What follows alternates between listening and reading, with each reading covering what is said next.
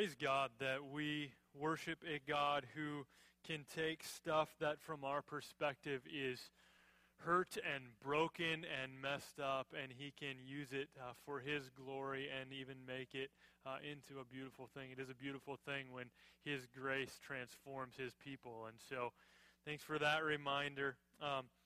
Dave Beckman did just share with me, just talked to Kathy, and Ralph's Ralph's mom did pass away last night. And so, like I just said when we prayed, great hope for him is that his mom knew and trusted Jesus, and so right now she's worshiping him with those angels that we just sang with a while back. And so that's good news for him, and Kathy's on her way out there now as well. So pray for her safe travel as she goes out to be with them as well.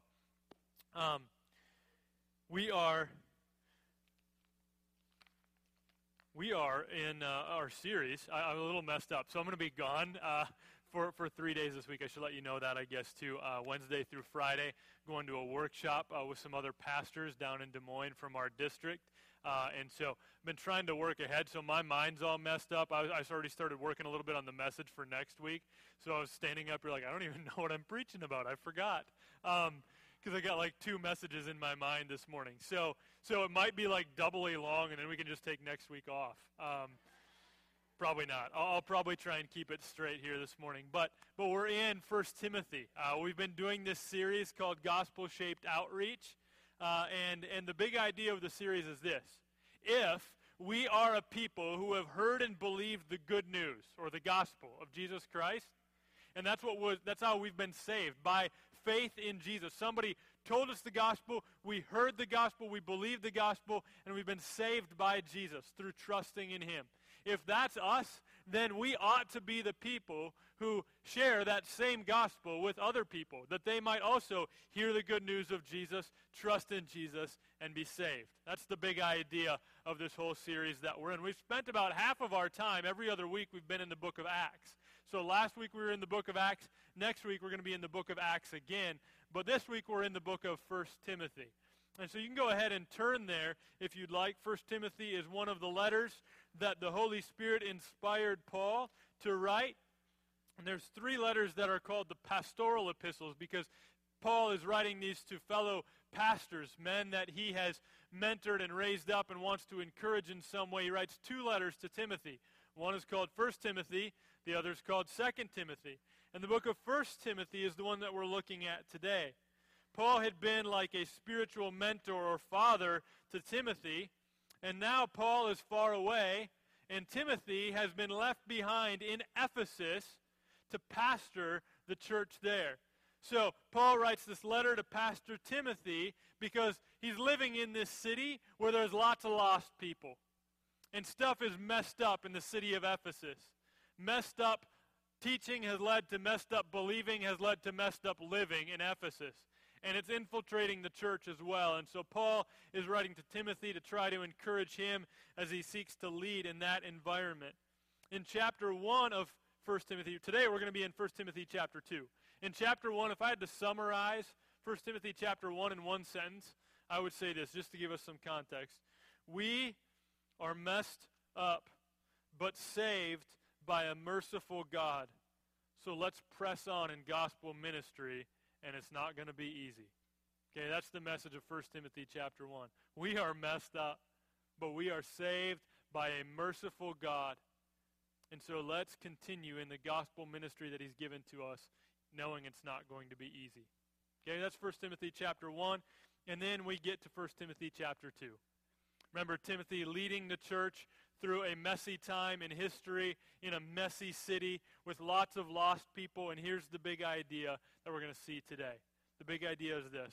God wants people to know the truth and be saved. That's what God wants. And so we must reach up to God in prayer for all people as we reach out to all people with the truth about Jesus. Okay, so 3 points today. Those 3 points are: first, reach up to God in prayer for all people. Second, God wants all people to know the truth and be saved. And third, reach out to all people with the truth about Jesus. Okay, that's what we're looking at today. We're looking at God's Word. God's Word tells us those things. I'm not making that stuff up. And so let's read it for ourselves in 1 Timothy chapter 2, verses 1 to 7. If you're able to, would you stand as we read God's Word? 1 Timothy chapter 2. God's Word says this, "First of all then, I urge that supplications, prayers, intercessions, and thanksgivings be made for all people, for kings and all who are in high positions, that we may lead a peaceful and quiet life, godly and dignified in every way. This is good, and it is pleasing in the sight of God our Savior, who desires all people to be saved and to come to the knowledge of the truth. For there is one God, and there is one mediator between God and men, the man Christ Jesus, who gave himself as a ransom for all, which is the testimony given at the proper time. For this I was appointed a preacher and an apostle. I am telling the truth, I am not lying, a teacher of the Gentiles in faith and truth." Let's pray. Heavenly Father, I thank you that you have given us your word. I thank you that you have given us your Spirit. And I thank you for the way that you have made clear to many in here this morning already the good news, the gospel of Jesus Christ. I pray that you would affirm in us once again the confidence that we can have because we have Jesus, who is our mediator between you and us, who has died for our sin in our place. Would you give us great confidence once again in him for all of us who will believe?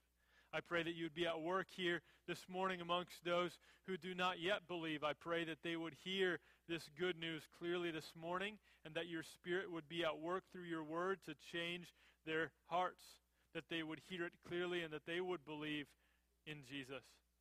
And God, I pray that you would help us to be faithful as your people, to go out and to pray, to go out and to witness, to testify to the good news of Jesus Christ, because we believe that you are a merciful God who desires for lost, rebellious, hardened sinners like us to be saved. We're thankful for that. In Jesus' name, amen. You can be seated. So 3 points, and again, there's not an outline in the bulletin because we're using those handbooks, and so there would be a page in there that gives you a spot for those sermon notes for this week, so you got everything in one spot. We're going to start in 1 Timothy 2, 1 and 2, where I mentioned the first point is this: reach up to God in prayer for all people. That's what we're supposed to do. We're supposed to reach up to God in prayer for all people. And so 1 Timothy 1, like I mentioned, was a chapter mainly about just general encouragement from Paul to Timothy. And so Timothy is now going to start in chapter 2 getting some specific instruction. I mentioned to you that there were in Ephesus a number of lost people who desperately needed to hear the good news of the gospel of Jesus Christ. They desperately needed to hear that. And so as Paul starts to give Pastor Timothy some instruction, you might expect Paul to tell Timothy something like, "Timothy, get at it. Hit the streets and preach the word. Get one of those megaphone bullhorn things and just go at it on the street corner. Print out some gospel tracts really quick and get going." You might expect that to be the first instruction that Timothy gets in the midst of a city filled with lost people. But that's not the first instruction that Timothy gets. What is the first instruction that Timothy gets specifically from Paul? Verse 1. "First of all, then, I urge that supplications, prayers, intercessions, and thanksgivings be made for all people." Paul is definitely concerned about the lost people in Ephesus. So is Timothy. But notice the first instruction that he gives. He says, "First of all, then I urge," and then he uses 4 different words for prayer. It's different things we do in prayer. We make supplications, we make intercessions, and we make thanksgiving. But he's referring, all those things are referring to prayer. And so he's saying to Timothy, "Timothy, we want to get to work at reaching these lost people in Ephesus for Jesus. Here's how you do it. Pray. pray for, and he says, all people. Pray for all people. That's how the work of evangelism starts. We don't want to overlook that. As we talk all about we need to reach out to others with the gospel, it really starts with us just praying for lost people, praying for all people. All right? So that's how it starts. And then verse 2, he goes on and he gives a little more specific. He says, for kings and all who are in high positions. Interesting, isn't it? That he already said pray for all people. Well, who does that include? All people, right? That includes kings and people in positions of authority. But he actually says them specifically as well. So he says pray for all people, for kings, and those in positions of high authority, right? Or those in high positions is what he says. Interesting. So he's saying, Timothy, I want you to be praying for the people in high levels of government. Oh, okay. That's interesting. You just said, first of all, I urge you to pray for all people, and then pray specifically for these people. Why? Well, we're going to see a couple of reasons. Look at the rest of that verse. That's explaining the purpose of what came before it, right? Pray for kings and people in positions of authority. Why? So that we may lead a peaceful and quiet life, godly and dignified in every way. Interesting, right? So he's saying to Timothy, Timothy, I want you to pray for people in positions, high positions in the government, so that we as believers can live a certain kind of life, specifically a peaceful, quiet, godly, dignified life. Right? And so we think about how we should be known as Christians. We as Christians should be known primarily not for being loud, hyper-opinionated, disrespectful people who hate the government, but people who are living peaceful, quiet, godly, dignified lives as we pray for those who are leading us in our government. Right? That's what I see there in verse 2. Our ability to lead a godly life amidst an ungodly people is somewhat dependent on our praying for all people, especially those in positions of authority. So, we are called to pray for all people, and then maybe even especially for those in authority over us. Now, I was thinking about application of this to me and to us. Okay, so we read this, and this is one of those passages where it's not like, oh, I wonder what that means. Well, that's pretty clear. Here's what we're supposed to do. We're supposed to reach up to God in prayer for all people, especially people in governmental authority over us. We ought to be about doing that, right? So, question would be, for application, how are we doing at that? How are we doing? How are you doing? How am I doing at praying for all people, especially people in positions of authority over us? And as I was thinking about that, I was thinking about how naturally we pray like microscope prayers. Okay, so we take our life and we examine our life kind of like under a microscope. And so we're looking in here and we're looking, what do I want to lift up to God in prayer today? And most of it is stuff that we can see in a microscope. Like we're looking at our lives very closely and hopefully lifting up much of what we see in our lives right here up to God. And as I was reading this, I'm thinking, that sounds a lot more like a telescope kind of prayer, right? That I don't have a telescope, but if I did, I know that I would notice things and I would see things, much bigger things than I normally see. How often do we even stop and just look at how big things are, right? And so a telescope kind of prayer would be the kind of prayer that would allow us to pray for things that we're not normally praying for.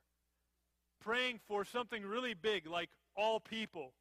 And then maybe even zooming in on something in detail and praying for people that we don't even have normal contact with, right? Praying for the President of the United States. We don't hang out with him, right? So we don't often think about praying for him because it seems like, well, he lives somewhere else and he's doing all this stuff that's not that related to me. But we pray for the person in that position. We pray for leaders in high positions all over the world. And so we did this during our family worship time last night. We just said, who are some people that are in leadership? Let's pray for them. I mean, so this is simple. This is something that you can do as children, to pray for people in authority. We prayed for teachers and principals. We prayed for Barack Obama and Vladimir Putin. That's what we prayed for last night at our house, right? We're looking at people around the world in positions of authority and saying we need to pray for them. We need to pray for their salvation, right? And so that's, I think, the kind of thing that he's talking about here in 1 Timothy 2, 1-2. That there's lost people out there, and what we ought to do is we ought to pray. We're out of time. Now, I'm thinking of, okay, so Timothy is hearing this instruction. So here Timothy sits in Ephesus, hearing this instruction to pray for kings and those in positions of authority. He didn't have access like we do. Like, we don't maybe have access to the people directly, but we know all sorts of stuff about them, right? I mean, because we have news access at our fingertips whenever we want it, we know all sorts of stuff about the people in positions of authority over us, right? And they probably knew a lot less when they're sitting there in Ephesus, no news sources coming at them 24 hours a day like we have, but they're commanded, pray for these people. We have all sorts of information. We can read article after article. We can read blog post after blog post and watch broadcast after broadcast and listen to podcast after podcast, okay? We can listen to, we've got all sorts of information. We have a lot of knowledge about what's going on, if we want to, about what's going on in the world and in our nation. But the question for us is, so we know a lot, does that drive us to pray a lot? Because that's what we're commanded to do here. If we know a lot, great. But does knowing a lot mostly lead to complaining a lot? Or does knowing a lot mostly lead to us praying a lot? Hopefully we become a people more and more who pray. As we hear the news, that we're hearing the news and then we stop and we pray. We're reading the news, we stop and we pray. Something comes to mind, and the first reaction that we have is not anger and complaining, but it is prayer. And maybe anger and complaining is a part of it too. But certainly we want to be people that are known mainly for prayer. Okay? Does that make sense?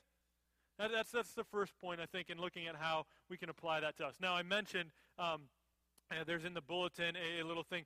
Just as a way to apply this specifically, I think we should just pray.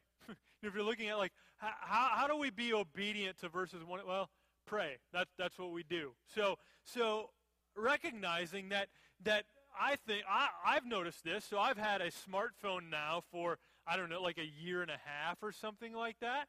It's different. Because in moments where normally it would just be quiet, it's so close to me that, like, I don't have very many quiet moments where I'm not doing it. Now I'll just take that and I'll just look at something really quick. I'm sure I need to know what's going on in somebody else. So I just, like, I got to check this out. Maybe something happened. Maybe somebody sent me a message. Maybe there's something going on in the world. Maybe there's a score that's getting updated. Whatever. I got to check this, right? And so what I'm going to do tomorrow, and what I'd invite you to do maybe, is just, if you call me on my phone, I will answer it. Other than that, I'm not touching my phone tomorrow, okay? Because I know that I don't pray enough. I think about things a lot, but I don't pray about things enough because I got other things I can do. And so I'm going to fast from that. Maybe for you that's not a problem, so maybe you fast from the TV, maybe you fast from food, but you do something to take away something that you normally turn to and to instead fill that time with prayer. And so maybe you're doing that. I mentioned in Sunday school, maybe you drive for work, so you're just turning off everything in the car and you're just doing that as you drive. Maybe you're doing something at work where you can just spend time in prayer while you're doing your work. Maybe you're at home and you just, whatever. Just that we would commit to, as a body, being obedient and just, let's get together, whether we're together or apart, let's just pray. Let's pray for our nation. Let's pray for what's going on in the world. Let's pray for lost people. Let's pray for all people, right? That even thinking about the way that we use social media, just like, so we talk about other media, like getting news stuff and having that lead us to prayer. And how often do we look at Facebook, Twitter, Instagram, whatever, and the first thoughts that we have in looking at all that are thoughts of judgment and thoughts of coveting. It makes us want things that we don't have. It makes us make an evaluation of somebody based on what it was that they posted or whatever? What if instead we just looked at all that stuff and had that lead us to prayer? We're supposed to pray for all people, right? So anyway, the church building's going to be open too. If you just need to get away because at your workplace or at your home or whatever is just not a good place for you to pray, we'll just leave the church building open tomorrow from 7 a.m. to 9 p.m. So hopefully in sometime in there, you can just come, and I'm going to have a couple of rooms set up, some stuff set up in there, have some prayer guides to maybe help guide you through that time if you're wondering what to pray about. And we'll just come and we're going to pray. And so if you want to come with a couple other people, you can come and do that. You want to come and be by yourself, there's just going to be space, and this is going to be open so that you can do that, or you can pray wherever you're at. Okay? We want to be people that pray. That's how evangelism starts, with us praying. All right, second point. Let's look at verses 3 and 4. Second point is this: God wants all people to know the truth and be saved.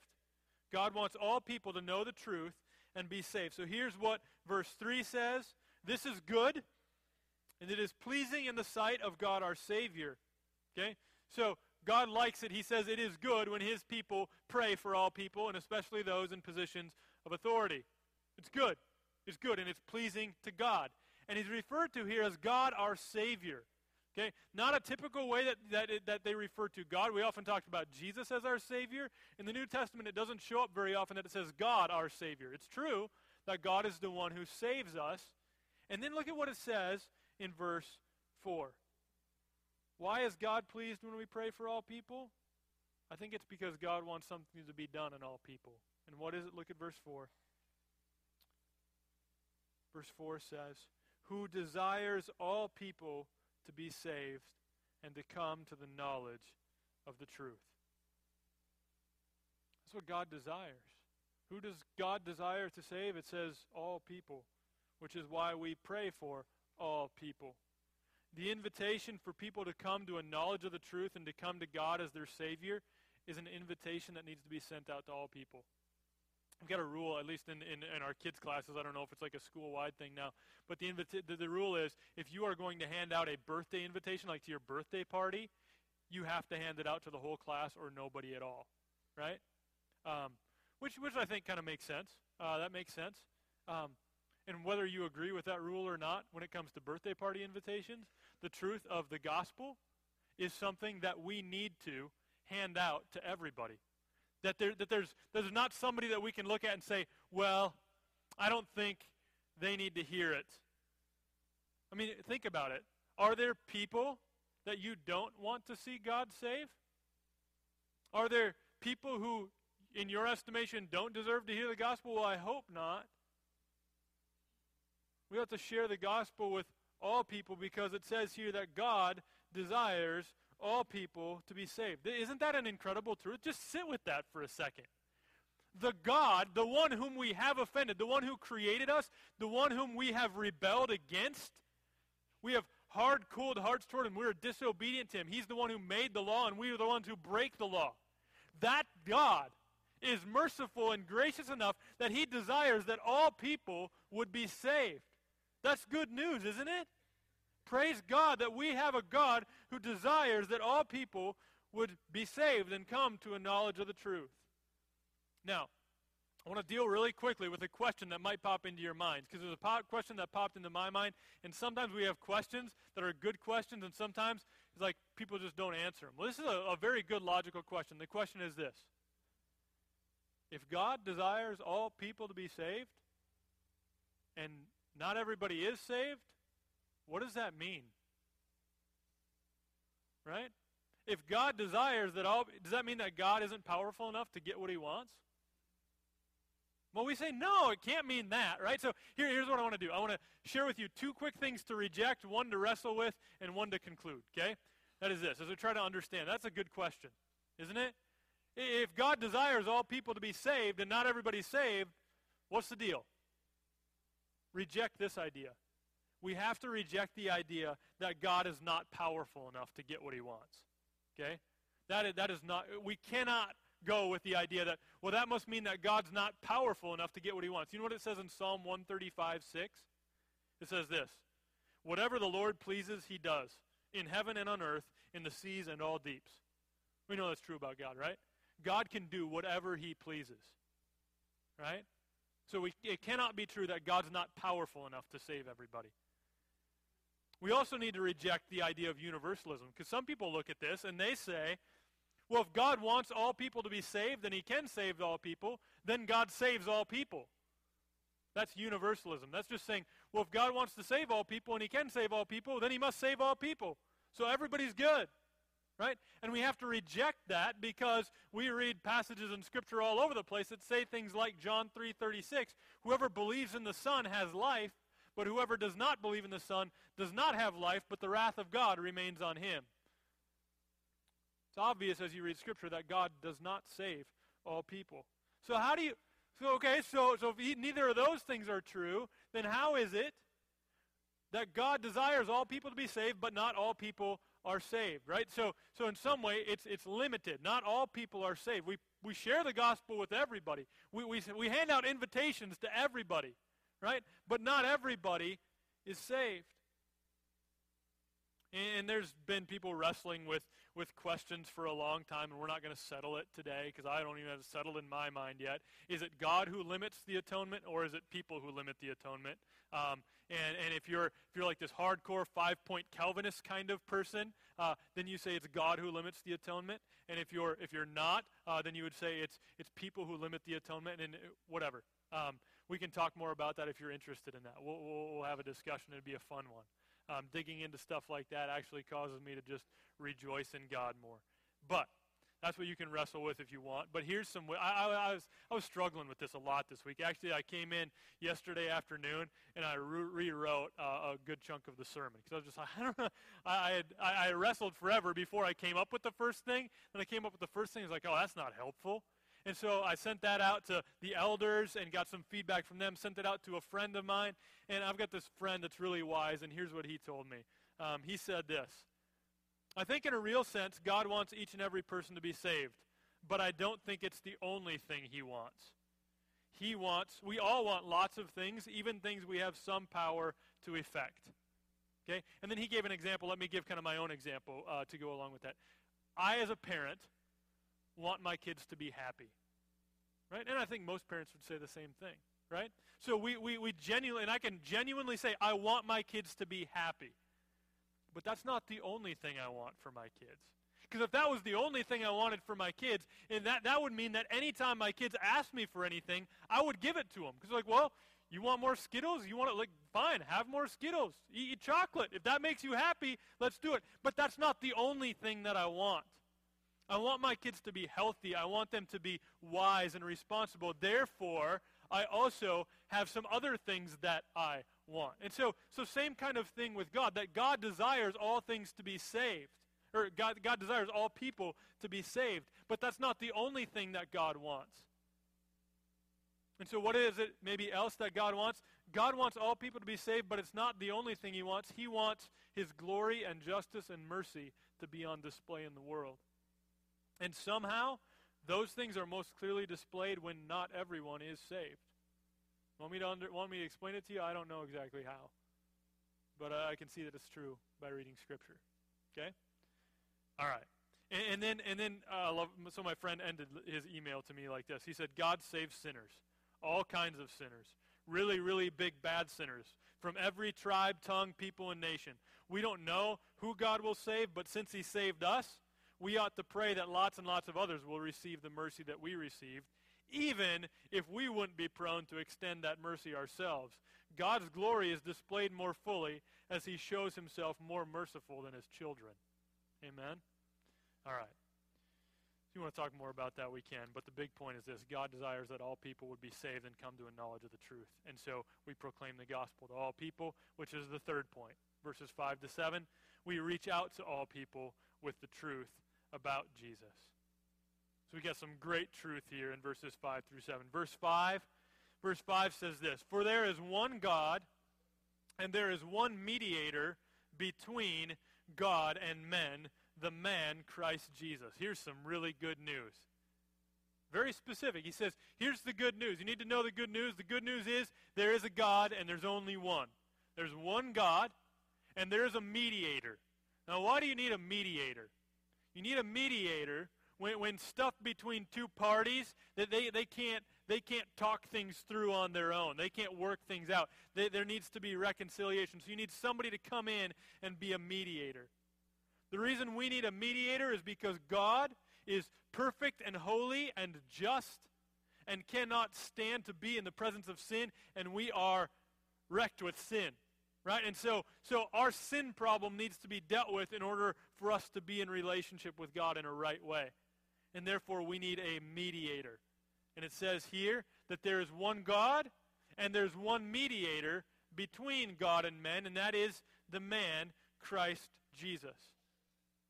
The only way to be made right with God is through faith in Jesus. Jesus comes to be our mediator. And then we get to verses 6 and 7. Verses 6 and 7 say this: who gave himself as a ransom for all, which is the testimony given at the proper time. For this, Paul says, I was appointed a preacher and an apostle, I'm telling the truth, I'm not lying, a teacher of the Gentiles in faith and truth. Why did Jesus give himself up to be crucified? Well, it says here he gave himself up as a ransom. Okay? A ransom is a payment that is made to get us out of a situation that we were in. That's what Jesus came to do. He came to make a ransom payment to the Father, paying the price for our sin and taking on our punishment. We teach because the Bible teaches that Jesus is fully God and fully man, both at the same time. So Jesus, as the perfect and holy God, or Jesus is perfect and the only mediator because he was God, he could pay the full price. His sacrifice was acceptable to God the Father because Jesus himself was God. And he can stand in our place as our substitute because Jesus was also fully man. And he paid what we owed. Who did Jesus die for? It says Jesus gave himself as a ransom for all. All people, all kinds of people. Now, here's what I want to point out really quick. Some people say that we need to be more inclusive. And I think in many ways we're super inclusive. There's some very, very inclusive things about the Christian faith. There's some exclusive things too. But let me just point out a couple things. We're very inclusive in that we would agree that all people are sinners who fall short of the glory of God. We're super inclusive there. Like, I'm not saying I'm better than anybody else. I'm not saying that I'm just saying we're all in that same boat together. We're very inclusive. All sin and fall short of the glory of God. We're a little exclusive when it comes to the fact that we believe what it says here in verses 6 and 7, that there's only one God, right? Other people don't agree with that. We say, well, that is the truth. We're exclusive there. There's only one God, and even more specifically, there's only one mediator between God and man. That is the man, Christ Jesus. Okay? So all of a sudden, now we start offending some people because we are exclusive. But we're just trying to say, we're trying to be faithful to what the Bible teaches, right? So the Bible clearly teaches there is one God. Muslims would believe that as well.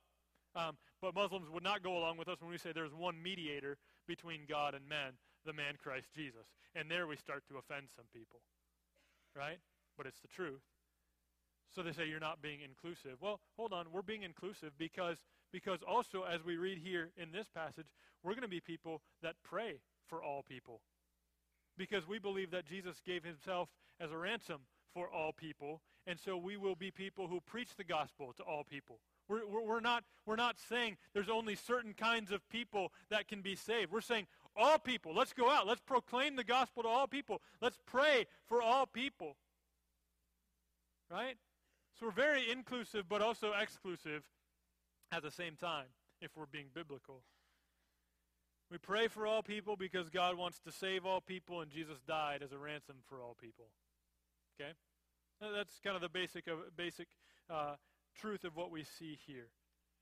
God's saving work, of course, is not applied to all people because not all people are saved. It comes to those who hear the truth of the gospel and believe it. So we can't just pray. I mean, wouldn't that be kind of like if all you had to do was just pray? But God's means of getting the gospel to other people is by using his people to do it. So we not only pray for all people, we go out and proclaim the gospel to all people. Paul was doing a crazy thing. He said, I'm a preacher and apostle to the Gentiles. Most of the Jewish believers have been like, I don't think that's like a real job. I don't think we're supposed to do that. That was their understanding, their misunderstanding at the time. But we know from reading Scripture, ever since the beginning, you've got the book of Genesis, God's plan was that for one group of people to be a blessing to all nations. That all kinds of people, from every tongue and tribe and nation, we read the end of the book, get to Revelation, that's what's happening. People from all sorts of backgrounds, every tongue and tribe and nation, gathered together before Jesus to worship him. That's God's vision, that's God's plan, and that comes when God's people are his ambassadors, are ambassadors for Jesus, proclaiming the good news of Jesus in the world. Okay? So that's what we see in verses 1 through 7. Maybe, just to kind of close, you've maybe seen this passage before or heard it, or maybe you heard parts of it. And every time that I've heard, like I remember lots of parts of this passage, but it's always getting chopped up when I do it. So I've heard the call before that we are to pray for our leaders, to pray for kings and people in high positions, right? I've heard that, but I didn't know the context it was in. I didn't know that it's in the context of praying for all people and praying for them so that we can continue to live godly lives, because God is a God who desires that all people to be saved. So it's all connected, right? All this stuff is connected here, and I knew that God is a God who desires that all people are saved, but I didn't see the connection between that and us praying for all people, right? So all these things that we looked at here in this passage, that they're all connected. It is true that we ought to pray for all people. It is true that God desires all people to come to a knowledge of the truth. And so the big idea today is this. God desires all people to come to a knowledge of the truth and be saved, so we must reach up to God in prayer for all people as we reach out to all people with the gospel of Jesus Christ. Right? That's the big idea. That's what we see in 1 Timothy 2. And we don't want to just see it and be like, aha, I got it, good, let's go home and have hot dish. We want to be people that say, okay, then I want to do that. God, would you help me do that? Because naturally, I don't even pray very well for all people. I just kind of pray for my little microscope life. Help me to have more telescopic prayers, that I might pray more and more for all people. God, thank you that you desire for all people to be saved. Help me to be more faithful in getting the gospel out to more people. That's what we need help with. So let's pray together. Heavenly Father, we need help with that. With everything that I just said, as we try and understand your word. In this case, most of it not too hard to understand. There might be some things as we dig deeper that are harder to understand. I pray that as we wrestle with those things, what it would do more than anything else, us to be people that worship you, that are just in awe of who you are and how you work. But there's a lot that doesn't even require a lot of deep thinking. It's very simple. You call us to pray for all people because you want to save all people. You sent Jesus to die for all people, and you want us to proclaim the gospel to all people. So help us to be obedient in that. And God, I pray for, I know that there's always people gathered together with us that are hearing this, and maybe they haven't yet grasped onto or put their faith in Jesus, who is the one mediator between God and men. Maybe they've thought that their sin wasn't too bad and they didn't need a mediator. But God, I pray that if you're doing a work in their heart today, that the work that happens in the end is that they would trust in Jesus, that they would recognize that they need a mediator because they're a sinner who's offended you, the holy God, the lawmaker. We've broken your law and we deserve your punishment, but you sent Jesus to take it for us. Thank you for the good news. That is the gospel. That is the news that we want to proclaim. That is the news that I believe that many in here believe, and we pray that many more would come to believe that same good news and trust Jesus. In his name we pray. Amen. If the worship team could come up, and like I mentioned, if the ushers could just come, and we'll do that special offering for Mindy. I forgot to send out like a reminder email this week. So if you're like, oh, we really wanted to do that, but we weren't prepared to do it this morning, I bet we could figure out a way to get it to her if you just get it into the office at some point this week. But we'll just take that offering right now. And that's, again, to go for Mindy and Ed as they seek to continue to do ministry in the Czech Republic.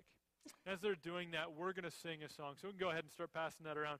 I'm just going to read one verse to you before we sing this closing song. We're going to sing a song And almost all the words in this song are taken right from a number of different passages of Scripture. But one of the primary ones is this bit of good news in 1 John chapter 2.